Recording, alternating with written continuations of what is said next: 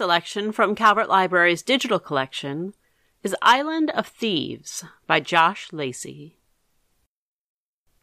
Chapter 1. I didn't mean to burn down the garden shed, but now I'm glad I did. If I hadn't, none of this would have happened. The island, the gold, it was all because of burning down that shed. The first day of vacation, I was sitting in there playing with a box of matches, striking one, watching it burn, blowing it out, throwing the dead stick on the floor, and reaching for another. I was bored. You're not allowed to say that word in our house. Only boring people get bored, says Dad. Interesting people can always find something to be interested in. You can't be bored, says Mom. There's so much to do here. Why don't you play a game, or call a friend, or go for a bike ride? But I didn't feel like doing any of that stuff, so I hid in the shed and played with matches. Suddenly, I smelled smoke. I looked around. Flames were blazing up the walls. One of the matches must still have been burning when I dropped it on the floor. I sprang at the door, wrenched it open, and threw myself outside. As I rolled across the grass, my clothes smoking, I saw my mom standing at the French windows, her mouth open in a silent scream. Then she ran to get her phone. By the time the fire engines arrived, the shed had burned itself out. They drenched it anyway, making sure no sparks blew into any of the neighbors' houses. The chief fireman gave me a long lecture about fire safety. So did Mom. And Dad. They were still discussing how to punish me when the phone rang. It was Mrs. Spencer, calling to say that she was very sorry, but they really couldn't have me to stay. What if I burned down their shed, too? Or even their house? It was an accident, Dad said. He'll never do anything like it again. But Mrs. Spencer wouldn't listen. Dad sat at the kitchen table with his head in his hands. I don't believe it, he groaned. We'll have to take him with us. We can't, said Mom. Then what are we going to do? Someone will have him. Oh, yes? Asked Dad. Who? My parents were having their first vacation together without children since my big sister Grace was born. My kid brother Jack was staying with his friend Bongo.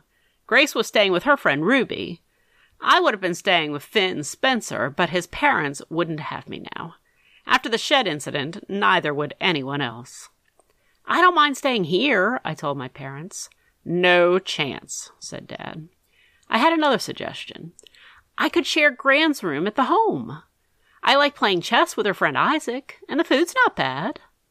But Mom vetoed that, too. If no one will have you, we'll just have to cancel the vacation. That was when Dad panicked. He called everyone he knew, everyone he could think of, even his brother. Which is how I came to be sitting in the back of the family wagon at 5:30 on that Tuesday morning, whizzing down the interstate toward New York City. Apparently, I'd met Uncle Harvey a few times at weddings and funerals, but he'd never been to visit us in Norwich, and I couldn't even remember what he looked like. Just like Dad, he was British, but lived in the States, although in his case, I didn't know why. Dad came here because he met Mom and married her, and she wanted to be near her own parents when Grace was born. Uncle Harvey wasn't married and had no kids. I guess he just preferred New York to London, which makes sense. It's cold and damp over there, and the food's terrible. The drive took hours. By the time we finally made it to Uncle Harvey Street, Dad was flipping out.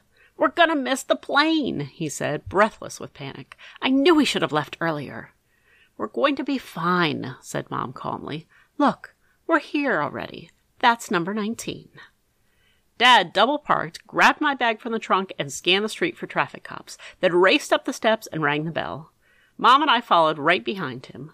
We stood on the top step, looking at the paint peeling off the front door and the trash bags stacked against a lamppost, spilling tin cans and orange peels.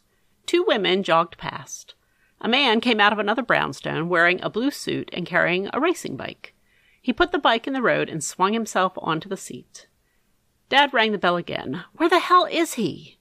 Simon, said Mom. Sorry, said Dad, but where is he? Asleep, I mumbled, if he had any sense. He can't be asleep. He knows we're coming. But Dad took out his phone and called Uncle Harvey. There was a long pause, and then, Hello? Harvey? Where are you? We're outside. Didn't you hear the bell? It doesn't matter. Forget it. Could you let us in? 6 minutes later, Dad timed it, the front door was opened by an unshaven man wearing a long silk bathrobe decorated with yellow butterflies. "Simon! Sarah! How lovely to see you!" I could see the relief on my parents' faces. When Uncle Harvey hadn't answered the door, they really thought they'd have to take me to Nassau. Their vacation would have been ruined. Now they could hand me over and get away for a whole week of sunbathing, reading books by the pool, and smoochy candlelit dinners. "Here's Tom," said Mom, pushing me forward. "He's very excited about staying so near Greenwich Village. Aren't you?" "Hi," I said. Uncle Harvey said hi back and shook my hand. He was taller than my dad and thinner too, and he looked much younger, although I knew the actual age difference was only 2 years and 5 months. Mom said, "Are you sure you don't mind doing this?" "I'm looking forward to it," said Uncle Harvey. He had a mischievous smile. "We're going to have a wild time together." "Not too wild," said Dad. "Tom's been in enough trouble recently."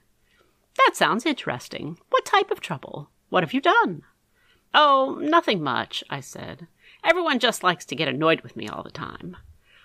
"I know exactly what you mean," said Uncle Harvey. I knew he didn't. He was just saying so to be nice, but I still appreciated it. Dad gave me a quick, awkward hug. "Bye, Tom. Be good." "Bye, Dad. Have a great vacation." Mom kissed me. Then she stepped back and looked at me nervously. "I hope we're doing the right thing. You will behave yourself, won't you?" "Of course he will," said Uncle Harvey. "Now stop worrying. I hereby give you permission to enjoy yourselves.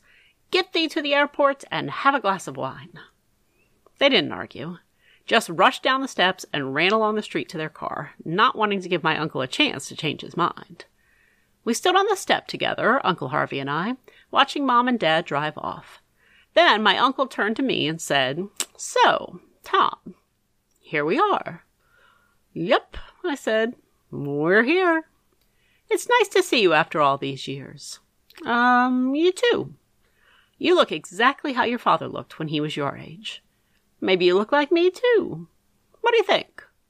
He turned his head from side to side, showing me his profile. I stared at my uncle's face, searching for some connection between him and my father and myself, and finally I said, "I think we might have the same nose."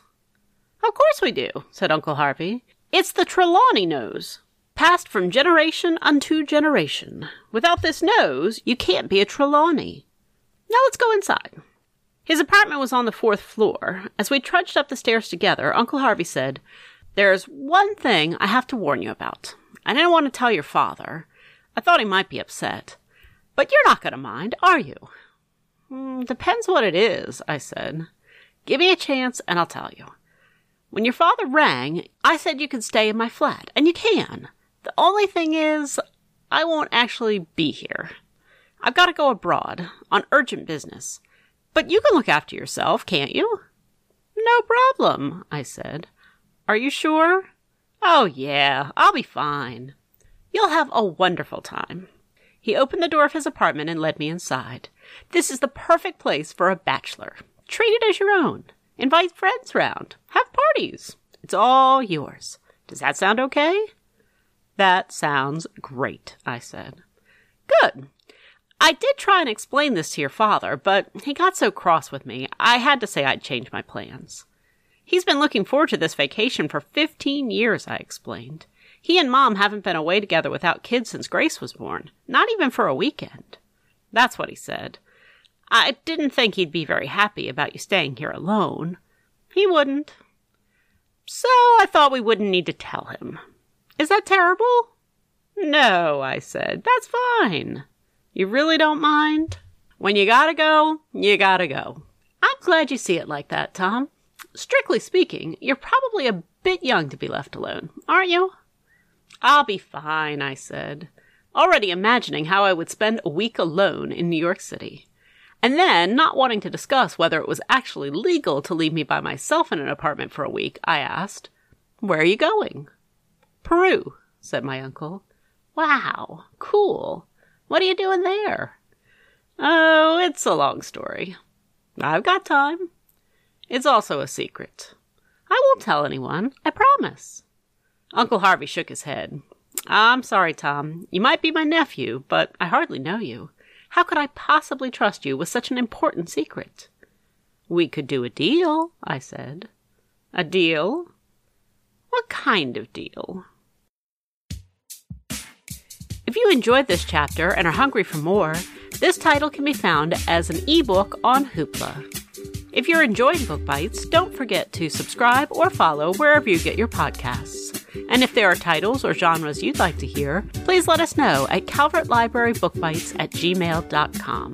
Check calvertlibrary.info for more information, and stay tuned for more Book Bites.